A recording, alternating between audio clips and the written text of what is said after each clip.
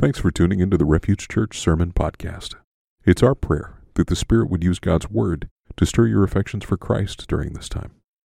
While we're glad to provide this online content, please remember that it's not intended to replace commitment and connection within a local church family. Now, here's this week's message. All right, good morning. Hope everybody is doing well. Wrapping up for some. Is everybody wrapping up spring break? Some people are starting. Anybody starting spring break? Everybody's wrapping up spring break? We're wrapping up spring break, which consisted of just not going to school. I hope everybody is doing well on this beautiful March morning. Right? We're still in March. I feel I'm a little bit lost in time right now. I want to start off this morning, and I do want to pray. Over the last couple of weeks, there has been, this is a culture of there's a whole lot of anger and outrage and underlying issues that are happening in our culture, and certainly over the last couple of weeks, we've seen that expressed in some terrible ways that has brought out racial prejudice. It has brought out sexual sin. It has brought out just rampage in all of these things that are taking place, Atlanta, Boulder. So I just want to take a minute and pray. We good with that? If you would join me, let's pray. God, certainly,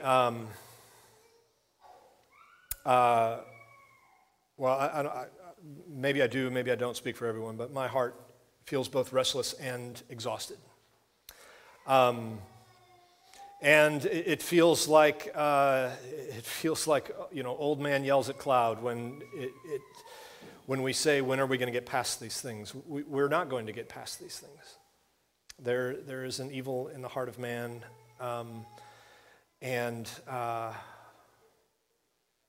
there is something in this world that will never be fully satisfied. And so as the church, that should never lull us to sleep, but it should call us to continue to be peacemakers. And peacemakers are not abdicators.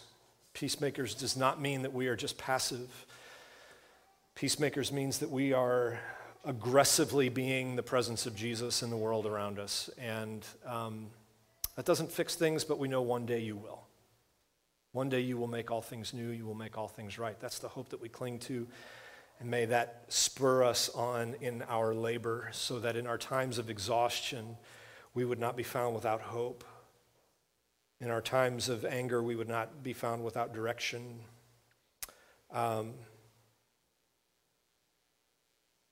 So God, may we as the church be the presence of God in this world. May we not,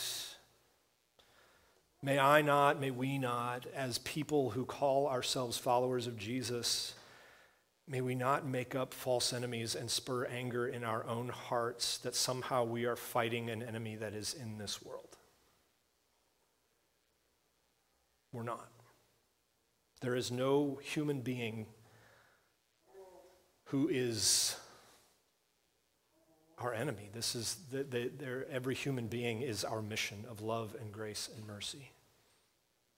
And so may we not make up false enemies, but may we be guided by the grace and mercy of Jesus, who did not count equality with God a thing to be grasped, but made himself nothing, taking the form of a servant, being found in the likeness of man, and who was obedient even to death on a cross, and who one day will rise, and one day every knee will bow, either in worship or in anger, but one day every knee will bow and profess that Jesus Christ is Lord, to the glory of God the Father.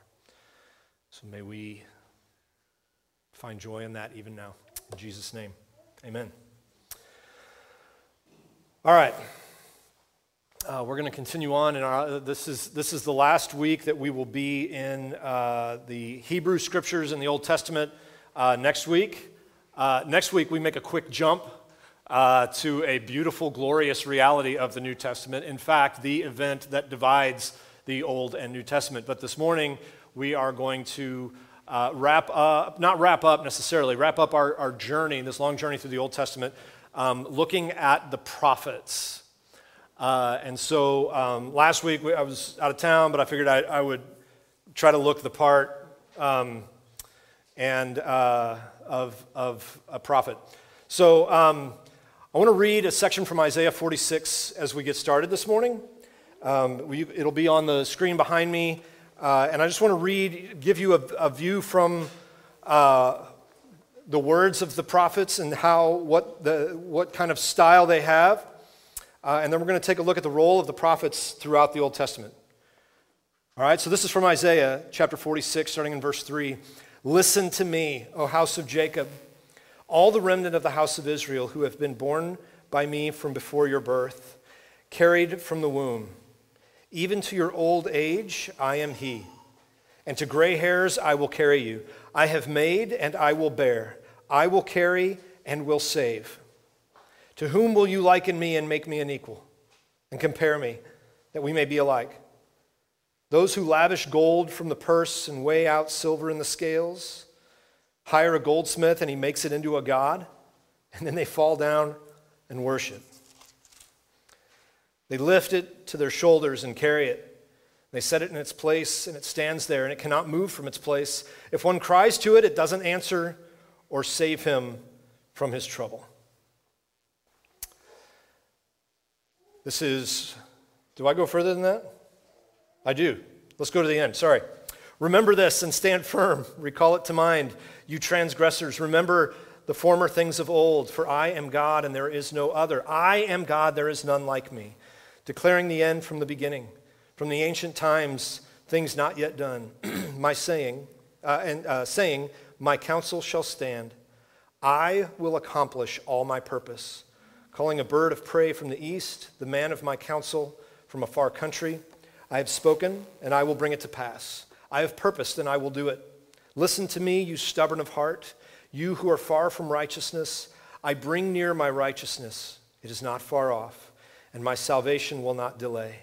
I will put salvation in Zion, for Israel, my glory.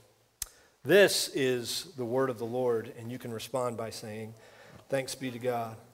I want you to kind of think to maybe a significant time in your life. Maybe you do this all the time like me, but maybe there are a few times that stand out as a little bit more significant.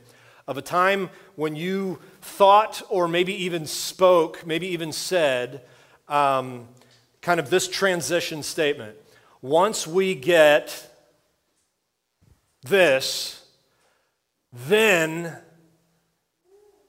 fill in the blank, right? Once we get this raise, once we get this stimulus package, once we get this move, this renovation done, if I get this promotion, once I graduate, once I finish this test, then all things will be fulfilled, right? Then, as Jeremy just said, you hand the dollar, once I get this, for me it's garbage pail kids. Then all of life will be fulfilled, right? Or something like that. Then we're home free. When we were getting ready to plant a church, I asked my wife if I've ever shared this story, so I don't know if I have. We were getting ready to plant a church, and we were planning, and there was a conference in Seattle that I was going to get to go to, and I had a couple meetings scheduled, some good but hard meetings, and have an opportunity to kind of get away. We had 2 small kids. And I was also doing delivery at Lowe's, and this is going to be a chance to kind of get away and like think and dream and talk and get some things on paper. And it was exciting, and there was another deadline that was kind of looming in our lives. We had spent 2 months, we needed to get to February 1st for insurance to kick in.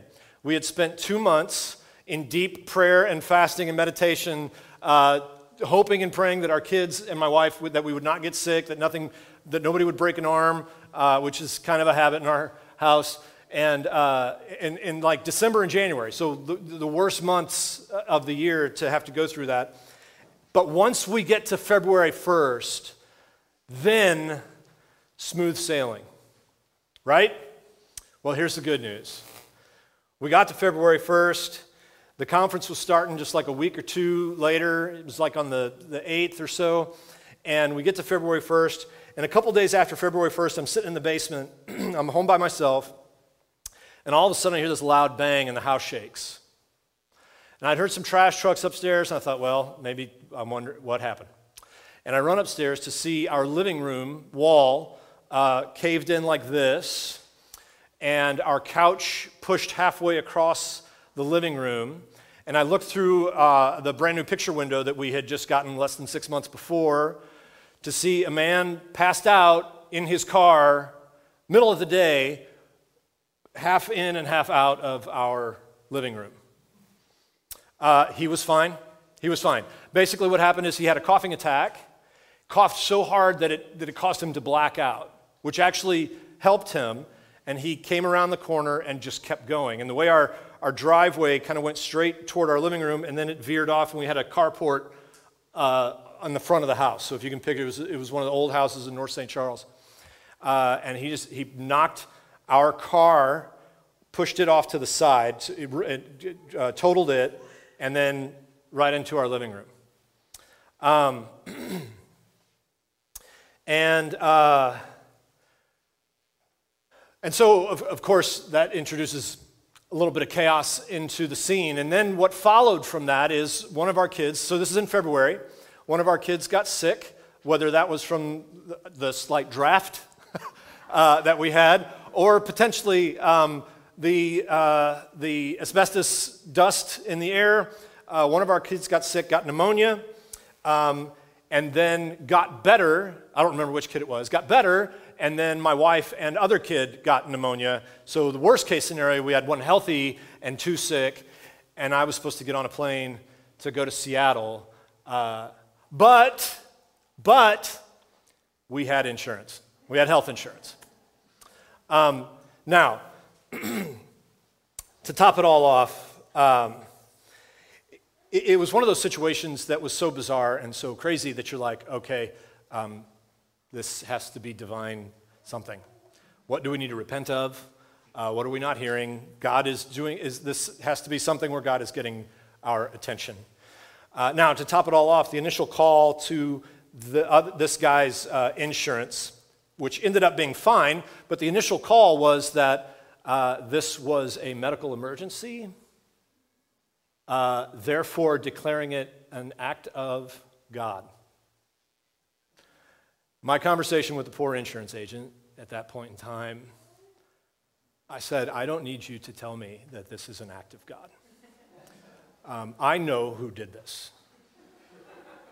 That being said, you are still going to pay for this. And they did. He had a doctor's appointment 2 days before, and they found a cough or whatever, and that was our anyway. Now I gotta talk myself down after that. You ever have a discussion and then spend the next 6 days with how you could have won it even better? I'm having that right now. For the people of God, it's been a painful journey to get to this point. Life in the land, right? You have all of this building up to the people of God getting to life in the land. But once they get settled in, once they get to the land flowing with milk and honey, once we get to this point, surely then things are going to go well. They're going to fall into place, right? Smooth sailing, home free. But it doesn't quite go that way. They don't quite bear the image of God and bring his blessing and presence among the nations. All they had to do was be the people of God and let him be their great defender. And it just doesn't go down like that.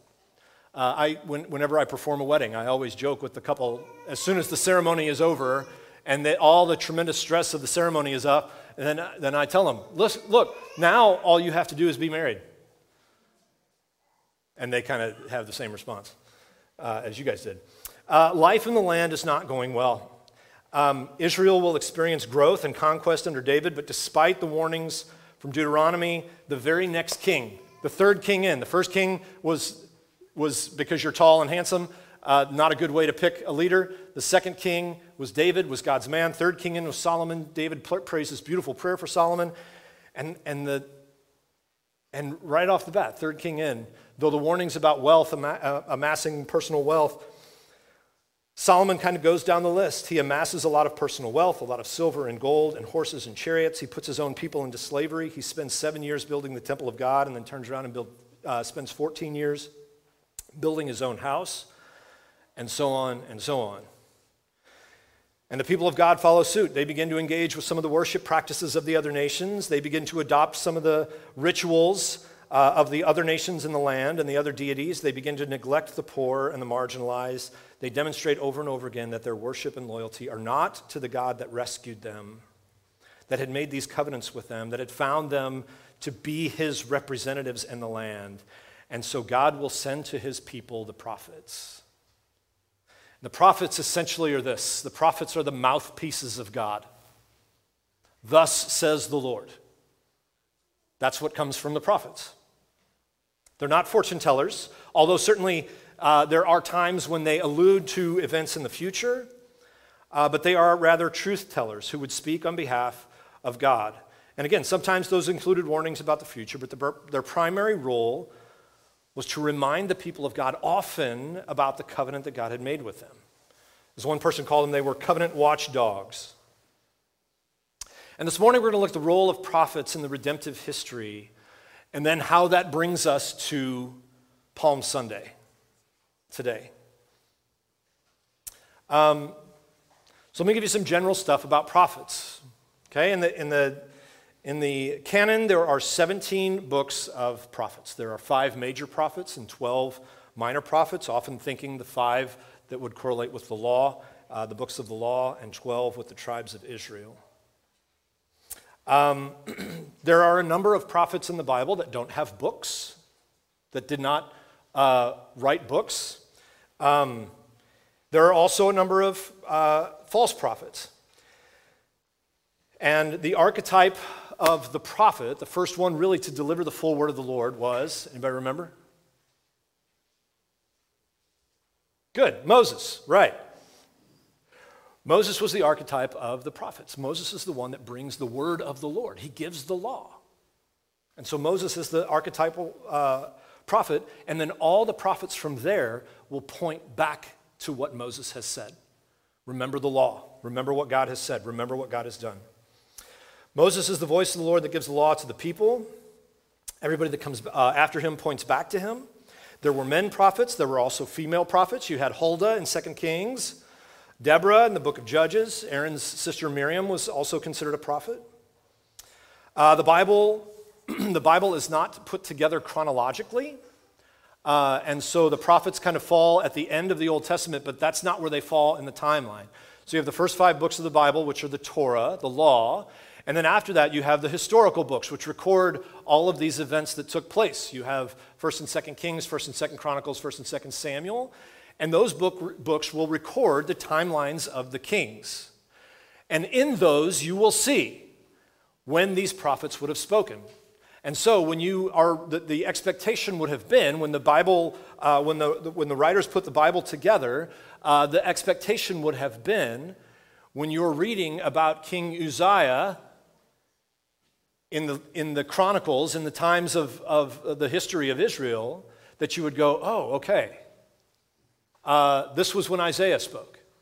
And then you would go to Isaiah, and you would see how Isaiah spoke to the people. And so that's how to read the Bible. The books of the prophets are hard to understand, to say the least. They're not a narrative. They're not necessarily a story. They're written in poetry, and so they're difficult to understand. But they have some beautiful and profound statements. And so this will explain to your brain, if you're doing your Bible reading plan and you're reading in a prophet, and you're like, this is beautiful, and this is profound, and this is powerful, and I want to memorize this, and I have no idea what's going on. That's about right. That's about what should happen when you read the prophets. Prophets were often different. People didn't like them too much. They were oftentimes kind of weirdos. It seems like they were often giving doom and gloom statements. that were kind of rather easy to ignore, or became easy to ignore, until they came to fruition. And then you kind of go, maybe we should have listened a little bit better. It was not a glorious job to be a prophet, at least not a true prophet. They would often risk their lives. Nathan had to address the king about his sexual problems. That's not an easy thing to do. They would speak to priests. They were often imprisoned. And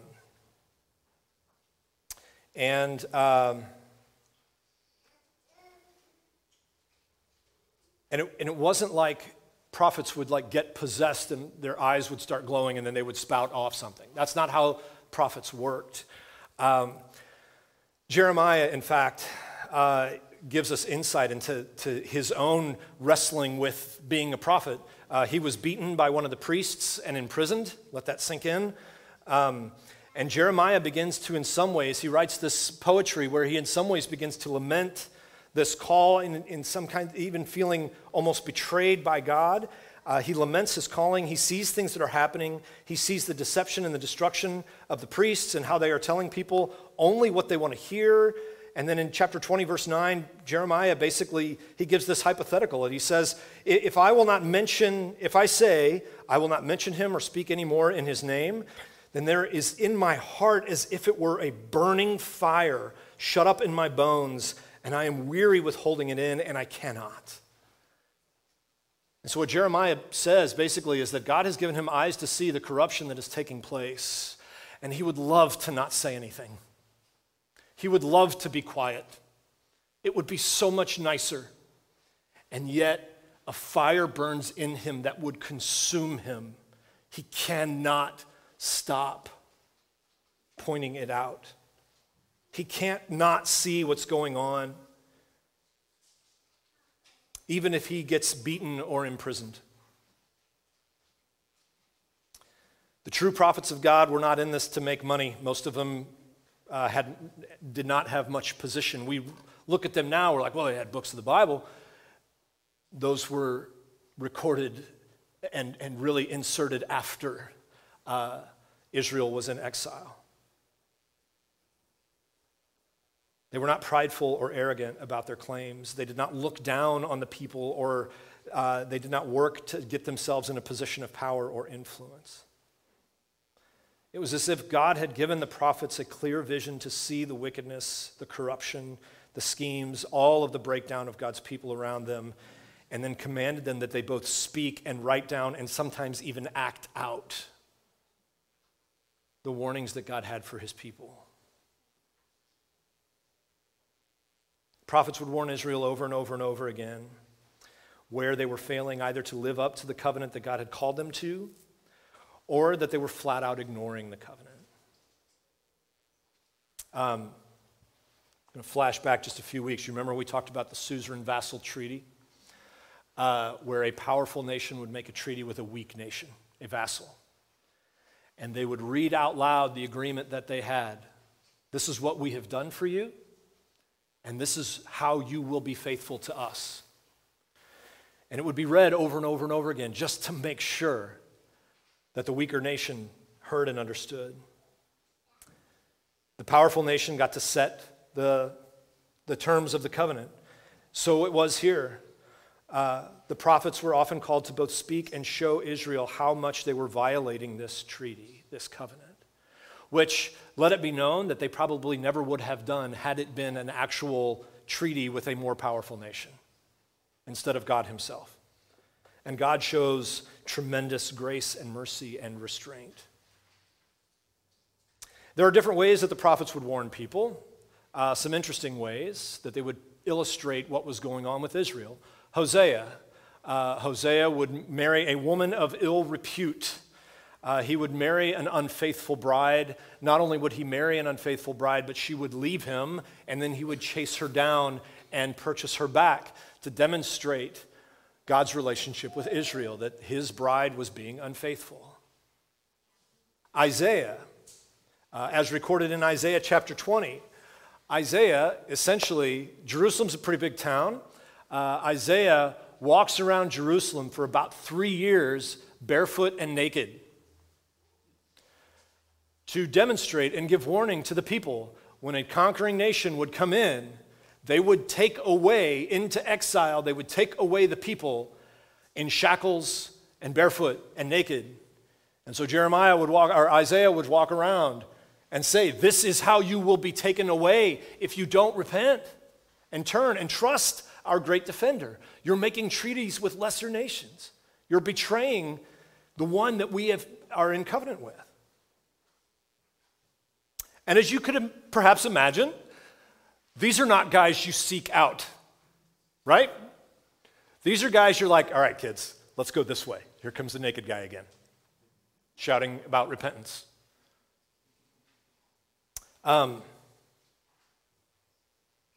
Every year we do a share service the week after Thanksgiving, the Sunday after Thanksgiving.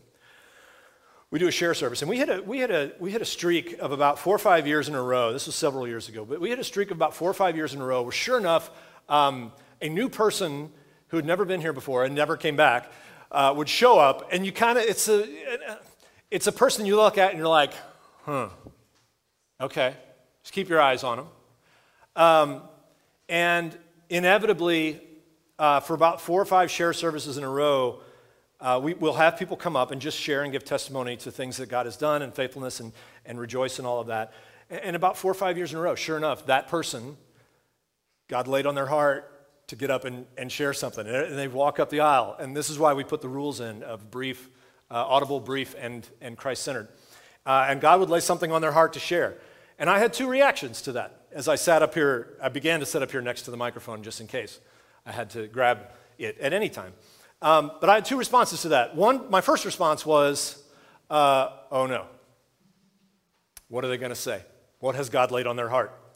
My second response was, I'd better listen, because this is exactly the type of person that God would use in a prophetic moment, who will then drift off to obscurity, and that you wrestle with their words.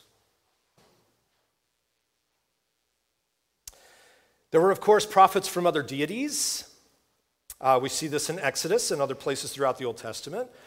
There were also diviners and fortune tellers, which are technically not prophets, soothsayers, and there were both true prophets of Yahweh and false prophets of Yahweh. The primary critique of a false prophet was not necessarily if their predictions came true or not, but were they simply just telling the people what they wanted to hear? The itching ears. During Advent, we talked about the elements of the message of the books of the prophets. There were 4 elements invoked in almost every prophetic book in Scripture, where again, this treaty was read out loud and it was reminded what had taken place. The first one that a prophet would do is this: they would tell anew what God had done for his people. Even in the 10 Commandments, even Moses in the very first word of prophecy, the archetype, Moses began the 10 Commandments. Well, I'll ask you, what's the beginning of the 10 Commandments? I am the Lord your God who brought you out of Egypt, out of the house of slavery. And you can kind of insert, therefore, have no other gods before me. The prophets would remind the people, this is what God has done. This is how he has saved you, rescued you, delivered you, established you, made you.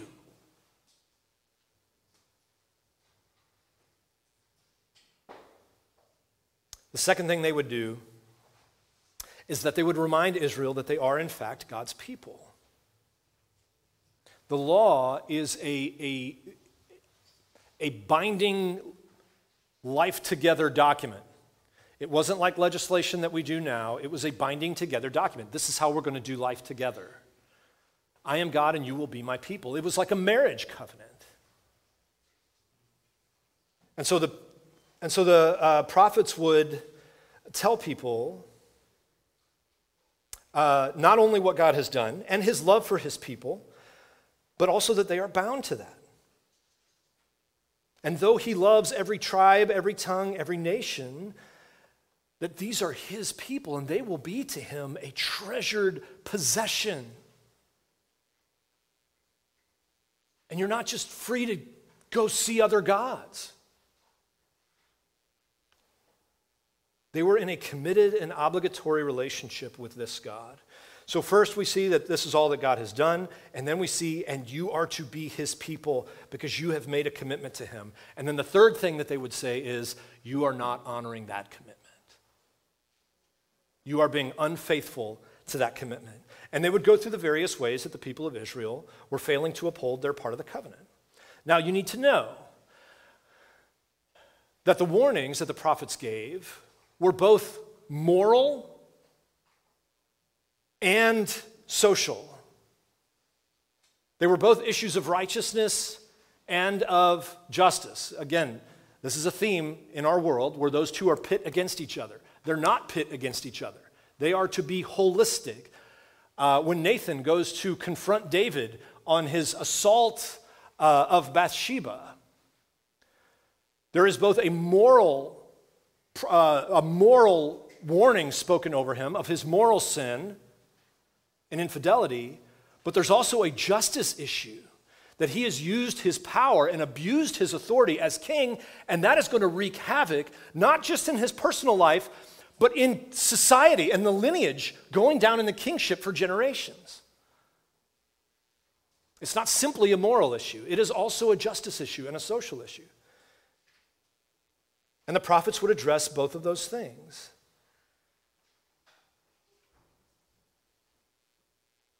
The sins ranged from sexual sins, idol worship, ignoring the suffering of the poor and the outsider, issues of greed, once they began to start accumulating wealth as a people. And then often he would talk about how the people of God were doing the external rules as just rituals, but their hearts were far from him. And then finally, the fourth element that every prophetic book contains is the declaration of Yahweh's curse upon Israel. What would happen if Israel continued to refuse to be the people of God? And oftentimes, these are the natural consequences. God had established this nation and defended her. And it was essentially like they were saying, thanks, but now we're going to trust Egypt to defend us. Thanks, but now we're going to trust Assyria to defend us. Thanks, but we're going to try to defend ourselves. And so the consequences were both the curse of God, but also the natural consequences of them deciding we'll go it alone. And I want to make this clear. I'm talking about the people of Israel here. If we can't find ourselves in this story, then we're missing a whole lot of the point of Scripture. Just want to make that clear. The prophets would point out these other treaties with lesser gods and with lesser nations will not sustain you, and they will not protect you. But every book of the pre-exilic prophets, there's a warning of the coming of destruction that God will send, but honestly that God's people will bring upon themselves. And I want this to be said, because sometimes I feel like it needs to be said. Well, it needs to be said.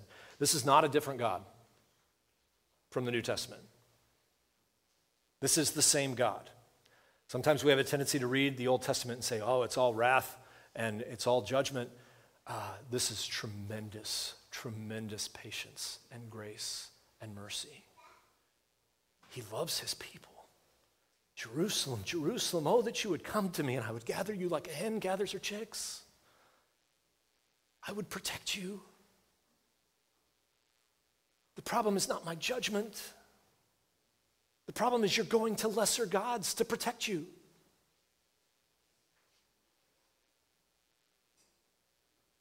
This is the God who rescued this people, that established them as a nation, that won victories for them and delivered them and defended them. And the prophets are not simply sent to remind the people of their unfaithfulness, but also to remind them of God's faithfulness. This is what the Lord has done. And at times, the people of God are humbled, or there's a remnant that is humbled and repents and turns back. But it often doesn't last very long, and things continue to trend downward on the whole. Again, every prophetic book has a warning of the impending destruction of the current trajectory. And the problem there is twofold. It's not only that the people of God are betraying the covenant with God and their relationship with Him, but it's also that the people of God are not completing the mission, the very reason that they were established in the first place, which is to bear the image of God among the nations. And they're not doing that either. They're not demonstrating the grace and mercy and power and authority of the God of all creation, of Yahweh, which they were supposed to do. They're not rightly bearing God's image to the nation around them. The image gets compromised, or the mission gets compromised, when God's people begin to image and worship lesser gods. And His discipline and judgment is inevitable, not just because He's like precarious and angry and vengeful, but because His grace and mercy is not being represented. This is an unfaithful image of who I am. And God will accomplish what He has set out to do.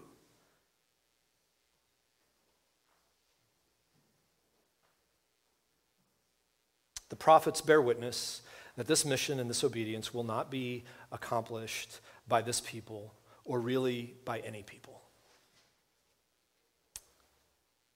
The other element of every prophetic book is that it talks about a one day. And this kind of varies from book to book on what that one day may be. But there's two elements: a day that the Lord, a day of both destruction and judgment, but also a day that paints a vision of a future day of restoration. And every prophet, no matter how dark they get, they all contain an image of hope that God will not forget His people and that He will accomplish the mission that Adam and every descendant afterwards has failed to do. All right, so how do we get to Palm Sunday? It's a good question. The first verses of the gospel, according to Mark, are recording another prophet who came before Jesus, John the Baptist. And he claims there in the first few verses of Mark that he is one that will baptize not just with water, but will actually baptize with this. One is coming that will baptize with the Holy Spirit. And he quotes the great prophet Isaiah, and he says, "Behold, I send my messenger before your face, who will prepare your way, the voice of the one crying in the wilderness, prepare the way of the Lord and make His path straight." And this is what Jesus will do. Jesus will uphold every part of the covenant that God's people have failed to uphold. And then He will credit it to the account of anyone whose faith and trust are in Him. Jesus will love God and neighbor perfectly. Jesus will delight fully in God, His Father. Jesus will not bow down to lesser gods when tempted. Jesus will uphold every part of the law. He will be faithful to every part of the covenant that we have neglected or that we have ignored or that we have just plain denied. And He will bear beautifully and faithfully the fullness of the image of God to all people.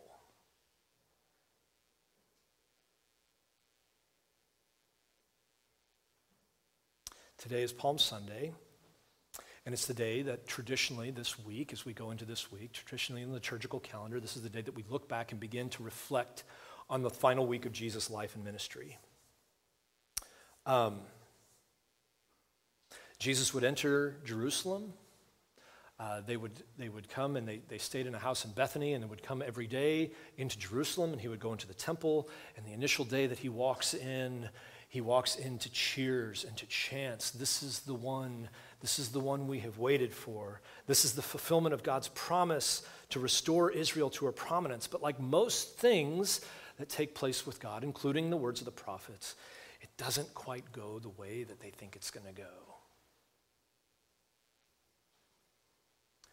Jesus tells the parable that will end up being, that is a prophecy, but also very telling, The tenants in the vineyard, the prideful religious leaders who had rejected every prophet, who had tortured and killed every prophet, would once again reject the prophet that was a threat to their authority and their power, and they would persuade the people to do so as well. And again, Jesus will be perfect in all the ways that we fail, and he will fulfill every obligation of the covenant on our behalf, and he will be all that Israel was supposed to be and all that the church should become.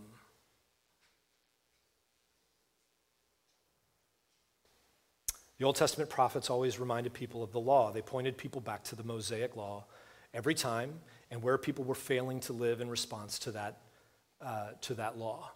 New Testament prophets point to the completed work of Jesus and point us back every time to the completed work of Jesus.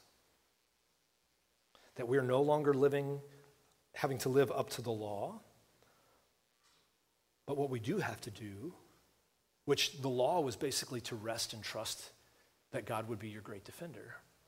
In the New Testament, what all people are invited to do is to rest and trust that Christ is our great defender, that he fulfilled the law on our behalf.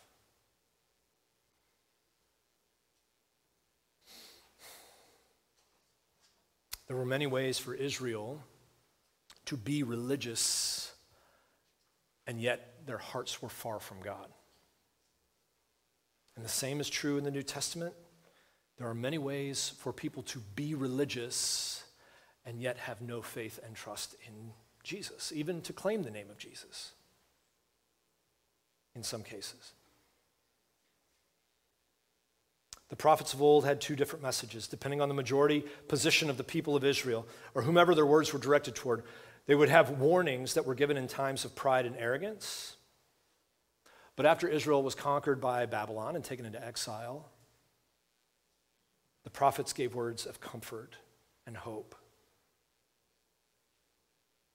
And it remains the same for those who bear the name of Jesus today.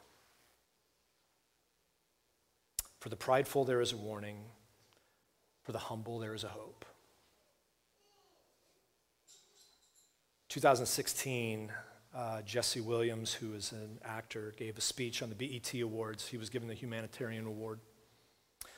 And he decried people who would give big words with no actions and people who would talk a lot but not actually do anything. And he decried people hiding behind words of comfort and yet taking no action to make right what is wrong in the world. And as an actor on Grey's Anatomy, a father and a husband and a former school teacher, he has actually given a lot of his life and devoted a lot of his life to humanitarian efforts and social change, and actually giving a lot up of himself to work for that. And his famous line from the speech was its conclusion. And this is how he concludes the speech. You're free, they keep telling us. He's talking specifically about race here. You're free, they keep telling us, but she would have been alive if she hadn't acted so free, he said. Freedom is always coming in the hereafter, but you know what? The hereafter is a hustle. We want it now. I appreciate the attention that he brought to the needs of justice and the issues that need to be addressed in our culture as well. It put a spotlight on the huge gap that has been missing, that had been missing in the Western church and still has some work to do.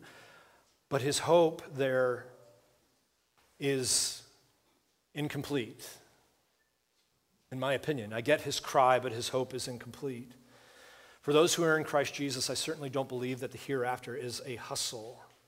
Though I know that the hereafter can be used and abused, that line can comfort us and lull us into sleep, for sure. Or it can be used as an excuse at times. What I do believe is that, that's all right, we can.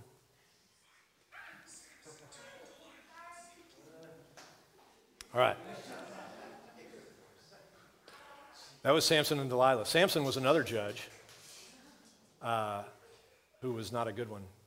Maybe that's God saying we should go through the book of Judges. I don't have the stomach for that. Not yet. All right. I do not believe the hereafter is a hustle. What I do believe is that the hereafter is a reckoning. I don't believe eternity lets us off the hook. I believe eternity calls us to our greatest work and our greatest faith and our greatest trust and our greatest rest. To the prideful, whether religious or not, but certainly there is an extra warning for those who would use the name of God, invoke the name of God for personal gain. There's a warning over and over again in the prophets that we read earlier. Those who lavish gold from the purse and weigh out silver on the scales, hire a goldsmith and he makes it into a god, and then they fall down and worship it. They lift it to their shoulders, they carry it, they set it in its place, and it stands there. It can't move. If one cries to it, it does not answer or save him from his trouble. There is a warning. You make an idol and you will become like it. They will not save you in the day of trouble. If your pride is in your own labor, if your pride is in yourself, if your pride is in your possessions, if your pride is in your accomplishments, you have made yourself your great defender. And it won't go well. The hereafter isn't a hustle, but it will be a reckoning for those whose fullness of life is simply just the here and now. And yet for the humble, the broken, the outsider, the poor, the oppressed, there is a future hope that we can both rest in and labor from and labor toward. And this is what Isaiah paints its picture as. In Isaiah 35, the wilderness and the dry land will be glad. The desert will rejoice and blossom like the crocus. It will blossom abundantly and rejoice with joy and singing. The glory of Lebanon shall be given to it, the majesty of Carmel and Sharon. They shall see the glory of the Lord, the majesty of our God. Strengthen the weak hands and make firm the feeble knees. Say to those who have an anxious heart, be strong and fear not. Behold, your God will come with vengeance. With recompense of God, he will come and save you.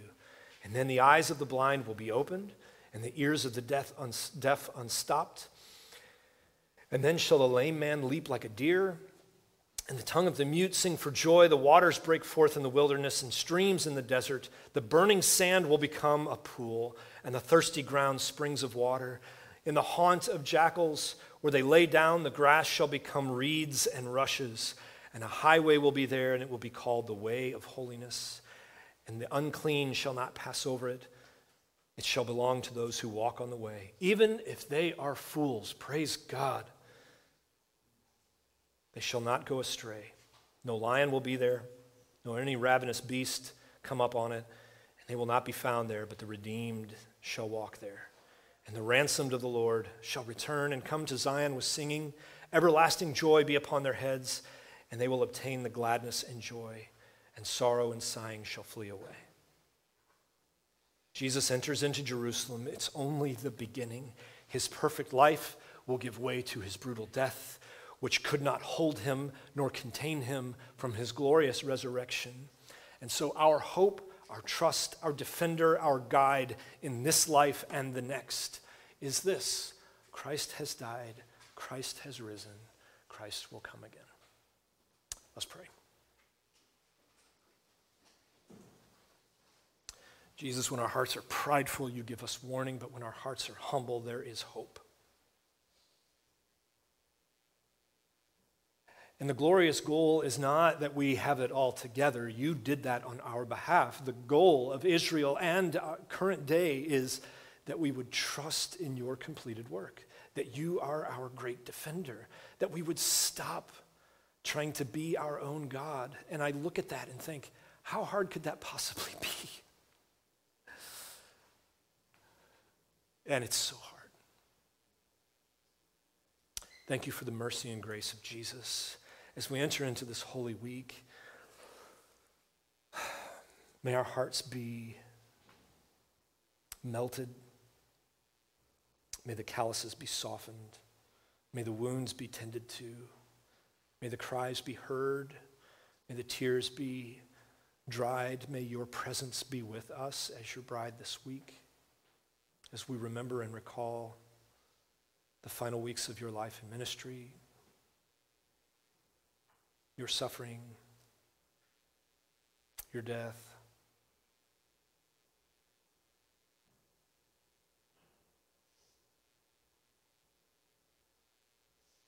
Jesus, make yourself known, continue to make yourself known to and through your people. May we hear and be reminded often that our hope is in Christ alone, but that does not call us to sit. Our hope and our labor are in Christ alone. May it be. In Jesus' name, amen. Building our identity in Christ for the sake of the world. That's the mission of Refuge Church. For more information, visit us online at seekrefuge.net.